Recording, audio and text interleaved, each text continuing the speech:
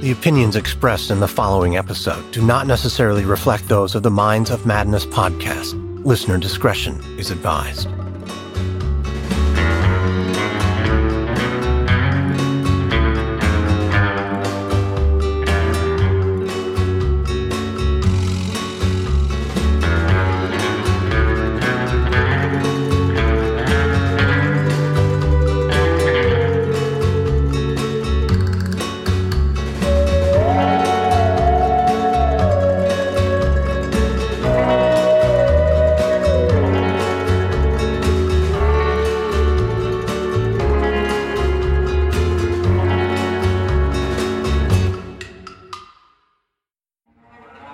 Previously, in part 1 of the Ohio Strangler case, you heard the harrowing story of Jane, a woman who barely escaped being kidnapped, raped, and tortured at the hands of a local drifter named Sean Grade in Ashland, Ohio. Miraculously, Jane was able to free herself and call 911, alerting authorities to her life and death situation. In the end, police found and raided the abandoned house she was being held captive in, a house turned torture chamber. After rescuing Jane, authorities were able to arrest Sean, preventing a murder and saving Jane's life. But if detectives thought this was where the story would end, they were sorely mistaken, when the remains of 2 unknown victims were also found in the house. Join me now for the horrifying conclusion of the Ohio Strangler case, where you'll learn how Sean Grade's arrest for his crimes against Jane was only the beginning of a story that started long before authorities could have ever imagined.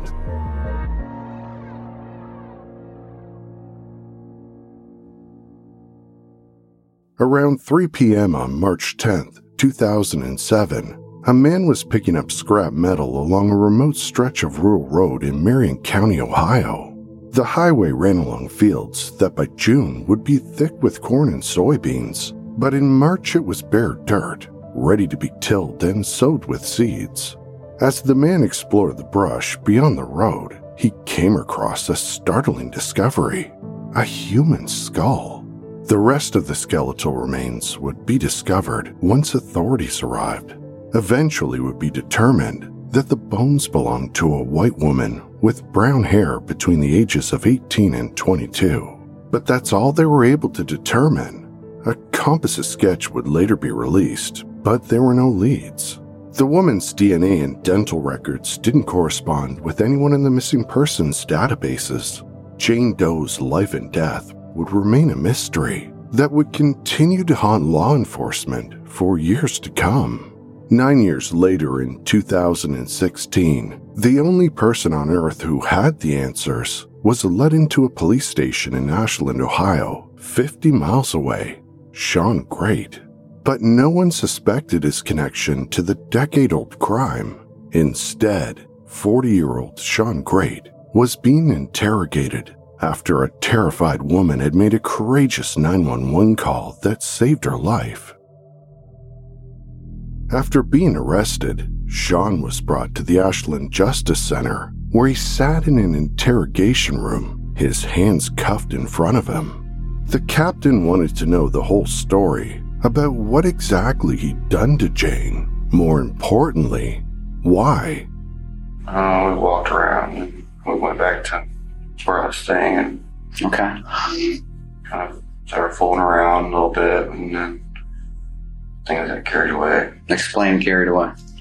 Like, no, don't, you know what I mean? She didn't really say no. She's like, I'll stop it, you know, we're not gonna, we don't do this. We don't fool around because we won't wait for marriage. You don't fool around. You talking intercourse? Anything. Anything, okay. All right. No kissing or anything. From Sean's own words, it was clear Jane had verbally indicated she wanted him to stop. The captain asked him point blank if they'd had sex. Sean said they had, but it wasn't consensual sex. It was rape. Against her will? Well, it ended up she didn't like it and she's really beating herself up about it. It looks like you might have hit her a couple times. I did because I lost control. I do. Well, let's explore that. Okay. Okay. Yeah. Why did you lose control? A lot of it's that she marry me, she won't marry me. And it's like, this is it. Mm-hmm. A lot of leading me on. Mm-hmm. Not only did Sean blame Jane for why he tortured her, he showed the captain a wound on his hand caused by punching her in the face. But the captain didn't care about Sean's injured hand and steered the conversation back to what had happened to Jane. She's saying you tied her down to a bed. I mean, what's the deal with all the straps on the mattresses?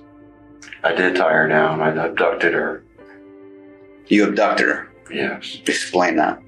Her games trying to get down to if she's going to marry me or not. But So you just held her there because you wanted to find out if she was going to marry still you? a lot of questions and stuff. And yeah, it's very nightmare. Couldn't Yeah. imagine her. You just wanted to make sure she didn't get away because you wanted her? No. What? I just Explain. wanted her to relax and spend some time with me. It's kind of hard for somebody to relax if you're tying them down, don't you think? Yeah. From Sean's own words, the captain had established that he'd abducted, assaulted, and raped Jane for 3 days and 2 nights, and even supplied his own bizarre reasoning for the entire horrifying ordeal. He just wanted Jane to relax and spend some time with him. In Sean's warped perception, everything he'd done was justified. But you still did. I mean, you told me you abducted her. What does that mean to you? I mean, I care about her. Abducting somebody means that you care about her? Yeah. In this situation, What do you think should happen to you? just put me in cell and throw away the key. Why? She's able to forgive me. In Sean's mind, he thought he should be set free if Jane was willing to forgive him. According to him, she was the only friend he'd made in Ashland. I don't know if she'd call you a friend at this point. She still loves me now. I mean, honestly, she cares for me. She wants the best for me. That's what's bad about this situation more than anything. Yeah. She still cares. Wants. It was among a laundry list of unhinged statements Sean made, possibly the most unhinged statement so far. But the captain wasn't done with Sean. He wondered if he'd had a hand in some of the other disappearances around Ashland and decided to direct the conversation next towards Elizabeth Griffith, the missing woman who'd met Sean through Jane and was last seen on August 16th. By that point, she'd been missing for nearly a month. Now, the patrol guys are saying you know an Elizabeth? Elizabeth. Met her one time outside. I guess I did. Well, I talked to a few people out there, but that was just like a moment. Played some badminton. Elizabeth come outside, talk to us. Describe Elizabeth. Elizabeth, she had like blonde hair, big blonde hair, big girl. Okay. Do you know her last name? No. Griffith? Sound familiar? So far, it seemed, Sean was ready to corroborate the facts. But when the questioning got a little more personal, Sean became defensive. Did you ever hook up with her? Did you ever try to? No, not like that. Not like that. How? No, I don't see her like that. Hooking up with her. How do you see her? Just trying to find her way. As the captain continued questioning Sean about Elizabeth's disappearance, he held back one very important piece of information. Police had recently discovered that one of the last phone calls Elizabeth made before she'd gone missing was to Sean. It's very important that we find Elizabeth because she's got some psychological issues. She's got some health issues, some medical issues. Oh, yeah. So, I mean, if you were to know where she was and we could find her, that would go a long way to helping. Yeah. You know where she's at? Wish I could help. I don't know what to say right now. Sean continued denying knowing about Elizabeth's disappearance, but outside the interrogation room, police were already pursuing the possibility he may have been involved. While rescuing Jane from the abandoned house, officers had noticed the unmistakable smell of decomposing bodies. They were now just waiting on a search warrant to come through in order to search the rest of the house. You know what we're going to do today is we got a lot of work to do. We'll go through that house and we're going to collect some evidence. And what I'm afraid is one of the places that we go through today, because we'll go through the Hess and Clark building because you stayed there. We'll look on the railroad tracks because you stayed there. I'm afraid that we're going to find some evidence related to Elizabeth. And if that's the case, and you haven't talked to me about it and been straight up with me, it's not going to look good. At that moment, Sean realized he'd been backed into a corner. There was no escaping now, and he started talking about Elizabeth. She's set free. No more problems. She don't have to cry no more. How'd you set her free? She kept crying to me. How much she hated this world and everything. She just died. At first it looked as though Sean was going to confess, but he stopped short and continued denying having anything to do with her disappearance. As the captain concluded the interrogation, it appeared they'd reached a stalemate, but the investigation would take an intriguing turn when another detective was brought in, tasked with the mission of breaking through Sean's defenses and extracting the truth. The gentle approach of the new detective paid off, as Sean finally confessed to the presence of another person in the abandoned house he'd been occupying. Is it Elizabeth? Where is she in there? In the closet? Which closet? Upstairs. And there it was, the confirmation everyone had been dreading. Sean Great had murdered Elizabeth Griffith. On August 16th, Sean had gone to Jane's apartment complex looking for her when he ran into Elizabeth. She asked if he wanted to hang out and go to her place and play a game of Yahtzee. Later they headed over to Sean's house, had something to eat before she went home. Later that night around 11 p.m., Elizabeth called Sean. It was the phone call authorities discovered during their investigation, a pivotal discovery, revealing Sean knew more than he was letting on.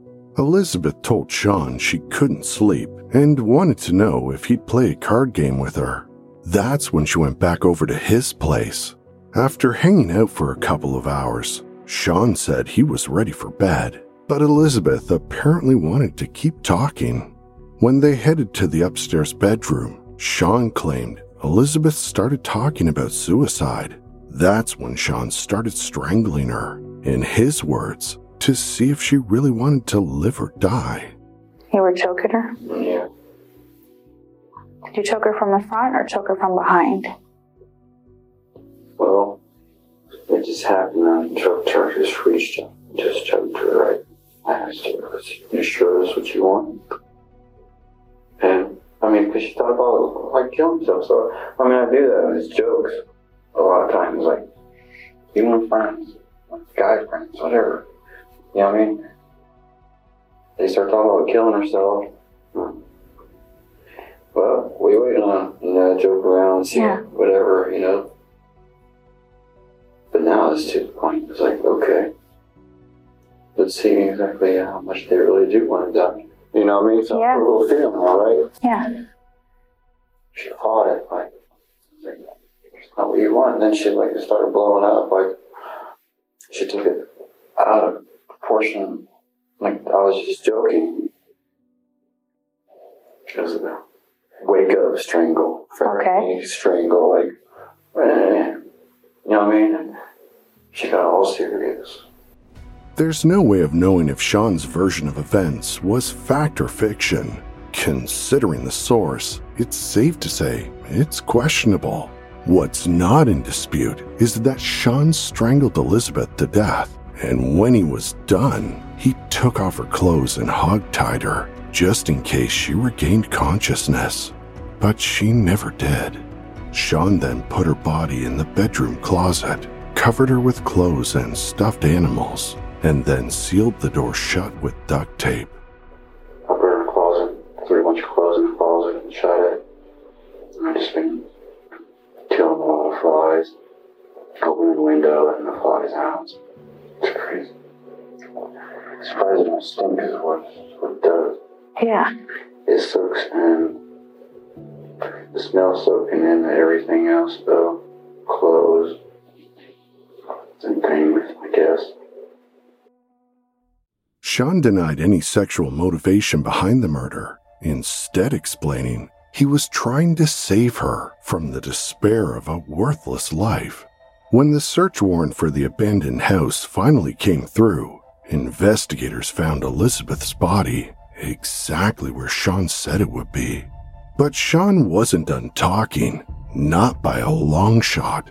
Realizing Sean had just confessed to two of the most heinous crimes the city of Ashland had ever seen, they began suspecting he might be responsible for yet another recent unsolved case. The disappearance of Stacy Stanley, a 43-year-old mother who'd vanished into thin air after getting her tire changed at a BP gas station 5 days earlier. Are there any other girls in the house right now? Yeah. One down in the basement. Down in the basement? What's she in? Just down the basement. She's just down in the basement? What's her name? Stacy. On September 8th, 2016, Stacy Stanley found herself with a flat tire and pulled into a gas station. After getting help from a friend of her son's, Stacy left with a Good Samaritan who'd also helped. Stacy had no way of knowing that the kind stranger was actually Sean Great, a cold-blooded murderer. After buying him a coffee, Stacy offered Sean a ride home, since he only lived a few blocks away. But instead of just dropping him off, Sean invited her inside. At first, Sean claimed they just talked, but eventually started kissing. Started making out, and everything was fine, right? Then she started playing all innocent. Like she didn't want to go farther than that? Yeah, and that's when I called her out on sugar daddies. Sean was insinuating Stacy had been having a forbidden relationship with a family friend who'd come and help change her tire. When she said it wasn't true, Sean said he became enraged and attacked her. In his opinion, Stacy was just another manipulative woman. That's when Sean began to sexually assault her, filming it on his cell phone. And Stacy fought back, spraying Sean with a can of mace she always kept on her. But Sean didn't stop. He then strangled her to death, just as he'd done with Elizabeth. How long did you keep Stacy before she... Oh, it was about an hour. Just about an hour? Short time. Yeah, she flipped out. Acted up. Choice. You didn't have a choice? Do you really, think about it. Did you really have a choice whether to kill her or not? After murdering Stacy, Sean dragged her body to the basement of the abandoned house and covered her with trash. The same house Stacy's family had begged authorities to search in the days following her disappearance. But instead of looking inside, police suggested Stacy had most likely relapsed. Since August 16th, Sean had abducted 3 women in Ashland, Ohio: Elizabeth Griffith, Stacy Stanley, and Jane. 2 of them he'd murdered, leaving their bodies to decompose inside the filthy abandoned house. The 3rd had miraculously escaped. But what had caused a 40-year-old man to suddenly snap and start abducting, raping, and killing women? The truth was, Sean wasn't a seemingly ordinary man who'd snapped. He'd been that way for a long time. Detectives were now about to find out that the man they'd initially arrested for kidnapping Jane was actually a bona fide serial killer who'd go on to confess to 3 more murders. Sean Great was born on August 8, 1976, the youngest child of Teresa and Terry Great. Sean's oldest sister, Barbara, had a different father from Teresa's previous marriage when she was only 14 years old, with a man 7 years older. Like many children, Sean enjoyed playing sports and spending time with other kids, described as friendly, charming, good-looking, and the object of affection for many neighborhood girls. But there was also a dark side to him as well. Young Sean had a penchant for setting fires, one he never outgrew. In 1982, Sean's parents divorced, and the children went with their mother Teresa. But life with their mom was difficult, as she struggled with alcohol abuse. She was also cold and distant, leaving most of the child raising to Barbara, the oldest. During his formative years, Sean yearned for his mother's attention, but instead she painted a grim picture of his future, warning him that his genetics had predisposed him to becoming a pervert or alcoholic. Hurtful words that no doubt had left a lasting impression. When Sean was 11, Teresa left the kids to live with a boyfriend in Kentucky.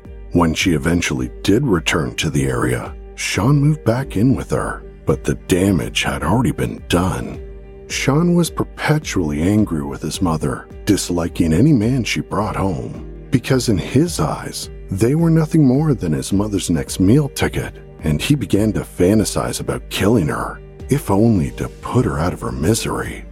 At 18, these violent fantasies became all too real for Sean, but instead of attacking his mother, it was his girlfriend's throat he grabbed. After the assault, Sean was arrested and spent 3 days in jail. But this would be just the beginning of what would eventually become an extensive rap sheet. In October of 1996, Sean was arrested for breaking into a home in Marion County and charged with felony burglary. In 1999, he broke into his pregnant 17-year-old girlfriend's home and choked her. Later that year, he broke into her house again, this time assaulting her with a butcher knife as she held their infant son, and her wounds were so severe, she needed surgery. Sean spent 4 years in prison. If the goal of Sean's sentence had been rehabilitation, it didn't work, because Sean picked up right where he'd left off, and in 2003, he sexually assaulted the same woman again. But Sean was only charged with domestic assault. Then in 2005, Sean met a woman named Christina, who'd become his girlfriend for the next 5 years. Christina would later describe Sean as a jealous, abusive, manipulative person who'd taken complete control over her life, to the point where she wasn't even allowed to look out of the windows of their home. Throughout that time, Sean's mother Teresa was still in his life, and although he still often thought about killing her, he also felt a sense of loyalty to her. If anyone crossed his mother, Sean would see to it that they paid with their life. And that day came in 2006, when Sean believed his mother had been scammed by a magazine salesperson. There was this lady, you want to buy some magazines? She brought over magazines, right, to my mom. And my mom paid her. And, well, no, she ordered magazines. She didn't actually just give them. She had to order them. So she paid like $40 for these magazines, and then she never got them. In May of 2006, 23-year-old Louisiana native Dana Lowry was traveling across the country selling magazine subscriptions when her sales trip brought her to North Central Ohio. Somewhat of a free spirit, Dana was also the mother of 2 young daughters who lived with their father in Louisiana. Although they lived with their father, that didn't stop Dana from calling her kids at least 3 times a week to check in on them. As a part of her sales route, Dana came across Teresa McFarland, selling her a few magazine subscriptions for $40. But when the magazines didn't arrive in the time frame she'd expected, Teresa began complaining to Sean, saying she wished Dana was dead. Well, Sean took his mother's words seriously and decided it was up to him to get revenge. So he tracked Dana down, pretending to be interested in the magazine she was selling. He then lured her to his grandparents' home he was renovating. When they went inside, Sean immediately confronted Dana about ripping off his mother. But when Dana claimed she didn't know who Sean's mother was, he became enraged and put Dana in a chokehold, strangling her until she was unconscious. She's in your bedroom, and you are face to face. She tries to get out of the bedroom. Tell us what happens from there. I back her out. I turn her around. She comes towards me. I knock her hands around, knock her whole body around, and just grab her like she just meant to be choked out. Okay. I mean, it fell right in my hands. Okay. I set her back, laid down, and I actually laid down with her. We was laying down. I'm just side by side. And is that upstairs or downstairs? At what point did you stab her in the neck? Was she still alive then or not alive? She woke up. She woke up from the strangulation? Downstairs. Downstairs. She woke up downstairs. So when you took her downstairs, did you take her down thinking she was dead? No, because I knew before that was just a little temporary, like a pass out. Okay. They're dealing with friends and playing around and pass out games. So you went downstairs, and then what happened? She woke up. Yeah, I panicked. I didn't know what to do. I ran upstairs, grabbed a knife in the kitchen. It's the first thing I did when I went downstairs. Stabbed her in the neck. I didn't know what to do. After murdering Dana, Sean threw a party and had a roaring bonfire with friends. He'd put a couch in front of the door to make sure no one went inside and discovered Dana in the basement. Afterwards, he took Dana's things, wrapped her body up in a blanket, and tossed her by the side of the road. Months later, he returned and set her body on fire, destroying any evidence. Dana's remains wouldn't be discovered until spring of 2007, when a man collecting scrap metal stumbled across it. After murdering Dana, Sean continued his relationship with Christina as though nothing had happened, and even proposed to her with the ring he'd stolen from Dana. Until 2010, things seemed to be going fairly well for the couple, until it wasn't, and Christina kicked Sean out, but not before he broke her hand and took off. For a week, police searched for Sean. Chillingly, he'd been hiding the whole time under the couch in Christina's apartment. She had no idea. When Sean was finally apprehended and arrested, he was charged yet again with domestic violence and fined $150, but he only served 6 months, with 10 days off for good behavior. In 2011, Sean married a woman named Amber he'd met at church, and in the beginning, she said he was kind and loving, to the point they even had a daughter together. But less than a year after the wedding, Amber filed for divorce, as well as a restraining order.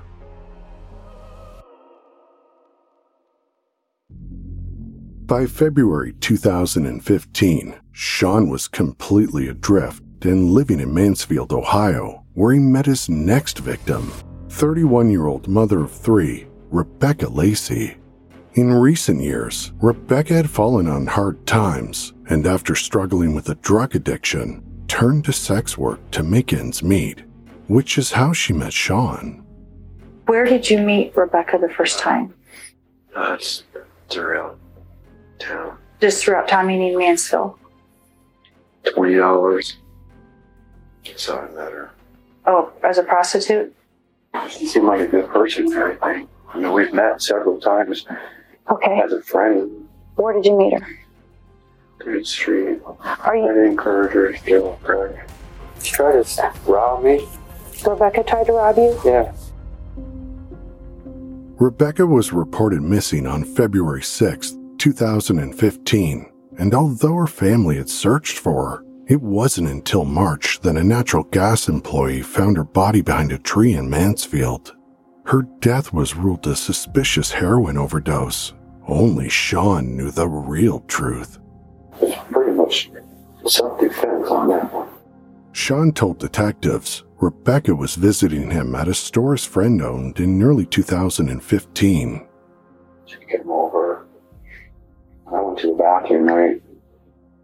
I had some money in my wallet. And that's the first thing I did was just check my wallet. And it was gone. So I found her. She wanted to leave. Snatched her up. We fought. And I ended up flipping her out. So she sweat. Reached in her pocket, got my money. She woke up. And I didn't look at me. I was just waiting for her to wake up. She woke up. First thing she did, she panicked. I tried to calm her down. Tried to get up and just leave. That state of mind I was in, I let her just leave. Then I had to sleep. I panicked and then she finished her off. How did you finish her off? Choked her. The amount of money Rebecca had stolen from Sean was $4. And after murdering her, Sean hid her body in the basement of his friend's shop until he got a car to move her a few days later. After stuffing her body inside of a golf bag, Sean carried it outside in broad daylight and out to the woods, only to be discovered a month later. Rebecca's death was ruled a drug overdose. A few months later, toward the end of 2015, Sean met someone else, 29-year-old mother of two, Candace Cunningham. After meeting Sean, Candace was ecstatic about her new relationship and told her mother she was going to marry the perfect man. On Christmas Day, she even changed her Facebook status to married. What she hadn't told her mother was that she was living with Sean in absolute squalor, a cramped single room with no running water and stolen electricity. This is where they lived together for the next 6 months, until the arguing started. 3 o'clock in the morning, I hit in the face with a bag of tobacco. She hit you in the face with a bag of tobacco? Yeah. Candace had woken Sean up to get him to roll her a cigarette, and he wasn't pleased. I grabbed her and that's when I choked her. She passed out. Grabbed her from behind and passed out. I was irritable. I had enough. I just finished her. The next evening, Sean wrapped up Candace's body in a blanket and took her to an abandoned house in Mansfield, secluded in a wooded area. A few days later, he set the house on fire, burning Candace's body. On June 20th, firefighters arrived to put the fire out, unaware that a corpse was hidden by the smoke and debris. By that point, no one even knew Candace was missing. As far as her family knew, she'd moved to North Carolina. Soon Sean was evicted from the room he shared with Candace for stealing tools, destroying property, and not paying rent. Coincidentally, after Sean was evicted in June, the landlord's truck was set on fire. No one was ever charged for the crime. Sean had literally burned all his bridges in Mansfield, and in June of 2016, right after murdering Candace, he went on the run until he found himself squatting in the Charles Mill Lake State Park campgrounds. After extensive interviews and interrogations with Sean, Ashland detectives were completely stunned. When they brought Sean in for the crimes he committed against Jane, they never imagined their perpetrator would then go on to confess to 5 murders, spanning the course of a decade.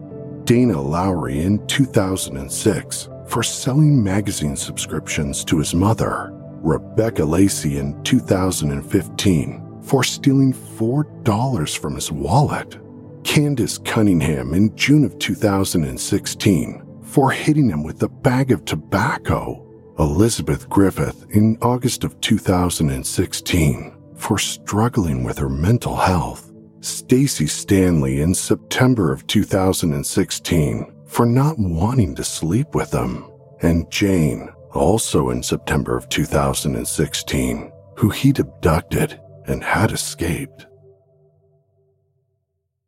In 2 cases, no one knew the women were even missing, and in the other, the woman's death was blamed on a drug overdose. The terrifying part was that Sean had almost gotten away with all of it. In fact, he'd been planning his next escape when he kidnapped Jane. You see, he knew that with a house full of bodies, he'd eventually have to leave Ashland, and his relationship with Jane would have to come to an end. His plan was to burn the house down he'd been squatting in to cover up the evidence of his crimes. After all, it had worked before. The house was intentionally full of trash because it was meant to be kindling for his next fire, and Sean had already a stash of provisions waiting for him on his way out of town. But before he left, there was one more twisted thing left to do. Sean's grand plan was to kidnap Jane and impregnate her so she'd have his child, leaving a lasting, living legacy behind before fleeing the city altogether. Of course, Sean knew that Jane would never willingly agree to it, so he prepared his bed with restraints to tie her down. Sean told detectives his plan was to let Jane go after raping her, trusting her that she'd give him enough time to burn down the house and escape the city before she called police. However, knowing everything we know about Sean, there's absolutely zero reason to believe he would have ever let Jane live. In fact, it's almost certain that Sean would have done what he always did, find an excuse to kill. But Jane fought back, summoning every ounce of courage to escape, potentially saving the lives of many other future victims.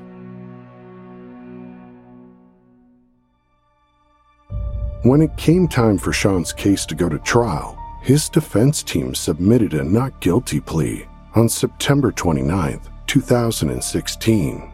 An amazing choice, considering the mountain of evidence, including the hours and hours of taped confessions. Sean's first trial would be for his crimes against Elizabeth, Stacy, and Jane. But during his court-appointed psychological interviews, Sean continued talking about the other murders he committed, to the point he had to be asked to stop talking on multiple occasions. It seemed Sean just wanted to lighten his guilty conscience, a tough task considering everything he'd done. It already wasn't looking good for Sean, but he made it all the more easier to prosecute him when he went to the press with his stories, admitting to all 5 murders just a week after his not guilty plea. As a result, a gag order was imposed on Sean, and his legal team changed their plea to not guilty by reason of insanity. But during his competency hearing in 2017, Sean was determined to have been sane at the time of the crimes. A man who goes to the trouble of torching multiple crime scenes to get rid of evidence is a man who knows he's done wrong. His defense team then withdrew their insanity plea. At trial, Jane's testimony as Sean's only surviving kidnapping victim was crucial to the prosecution's case. She gave a voice to the victims that couldn't be there to speak for themselves. Bravely, she recounted her harrowing ordeal in front of a room full of strangers, Sean himself, as well as cross-examination. In the end, the jury found Sean guilty on all charges and recommended the death penalty. His punishment was now in the hands of the judge. But before making the final decision, Sean was given an opportunity to address the courtroom in front of the many family members of his victims. This day is a good day, mainly for all of you guys and myself. I hope we could just move on from all this. I don't know exactly, I can't say I'm normal, but, I know right from wrong. And mainly, just if I cause any hate, bitterness, and then all of any of you could work on that. I ask you to maybe forgive me find in your heart someday, I know not today, but someday, you just move on from this life and may justice be served today. It was now the family's turn to make their victim impact statements, and for an hour, Sean sat and watched, nodded in agreement, as person after person got up to speak about how Sean had brought devastation to their lives. Stacy's son had this to say. You ever bury your mother? I had to pick a casket out. I didn't expect that this young. I had to go in there and pick a casket out, and he made it to where I couldn't even have an open casket to say goodbye to her. From Elizabeth's mother's statement, it was evident she found it challenging to reconcile the teachings of her faith with what she felt deep in her heart. You are evil. God tells me to forgive you. And only because he said it, I'll forgive you. But I don't feel it in my heart. Stacy's brother spoke these simple words. Real justice would be for you to come with me for about 5 minutes. Burn in hell. The judge was in agreement with the jury's recommendation that Sean was sentenced to death for the murders of Elizabeth and Stacy and life without parole for the kidnapping and rape of Jane. On March 1st, 2019, he pled guilty to the murders of Rebecca and Candace and received life in prison without parole and 17 years to life respectively. Finally, on September 11th, 2019, he pled guilty to the murder of Dana, his first known victim, and received life without parole plus an additional 16 years. Sean Great is now on death row, his execution date officially scheduled for March 19th, 2025. However, there's been an unofficial moratorium on capital punishment in Ohio since 2020. Sean's ultimate fate now rests in the hands of state legislators. In the years following Sean's horrific crimes, the abandoned house was demolished, where he'd held Jane captive and murdered Stacy and Elizabeth.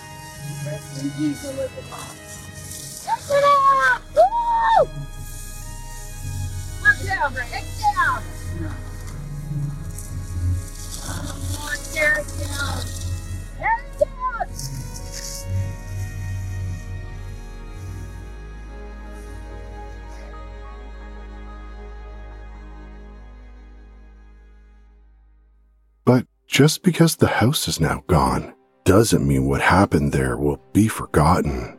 In 2019, Dana Lowry's identity was officially confirmed by the DNA Doe Project 13 years after her murder. When she stopped calling, the father of her children believed she'd started over and moved on with her life. Her remains have now been returned home to her family in Louisiana.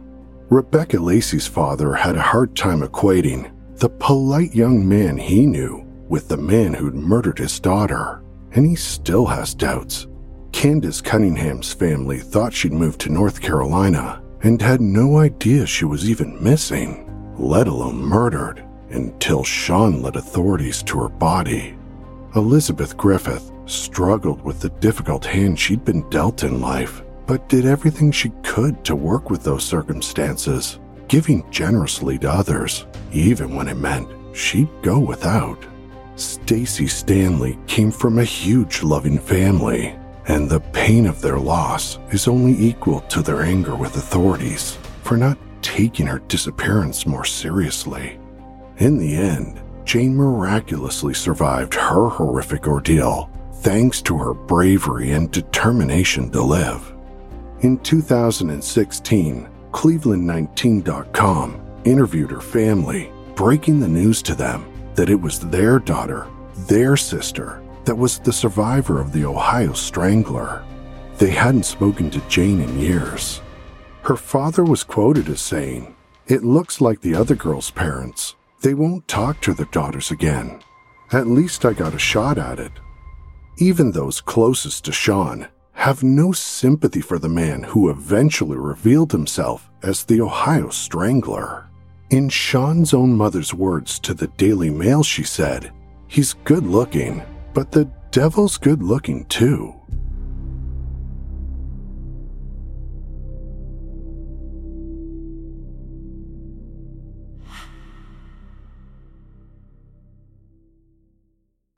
Follow The Minds of Madness on Apple Podcasts, Amazon Music, Spotify, or wherever you get your podcasts. To support the show and get access to ad-free episodes, extra content, and Patreon-exclusive episodes, go to patreon.com/madnesspod. To find us on Instagram and Facebook, search The Minds of Madness, and on Twitter using the handle @MadnessPod.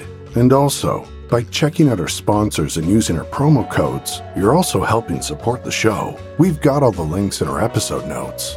So until next week, thanks for listening.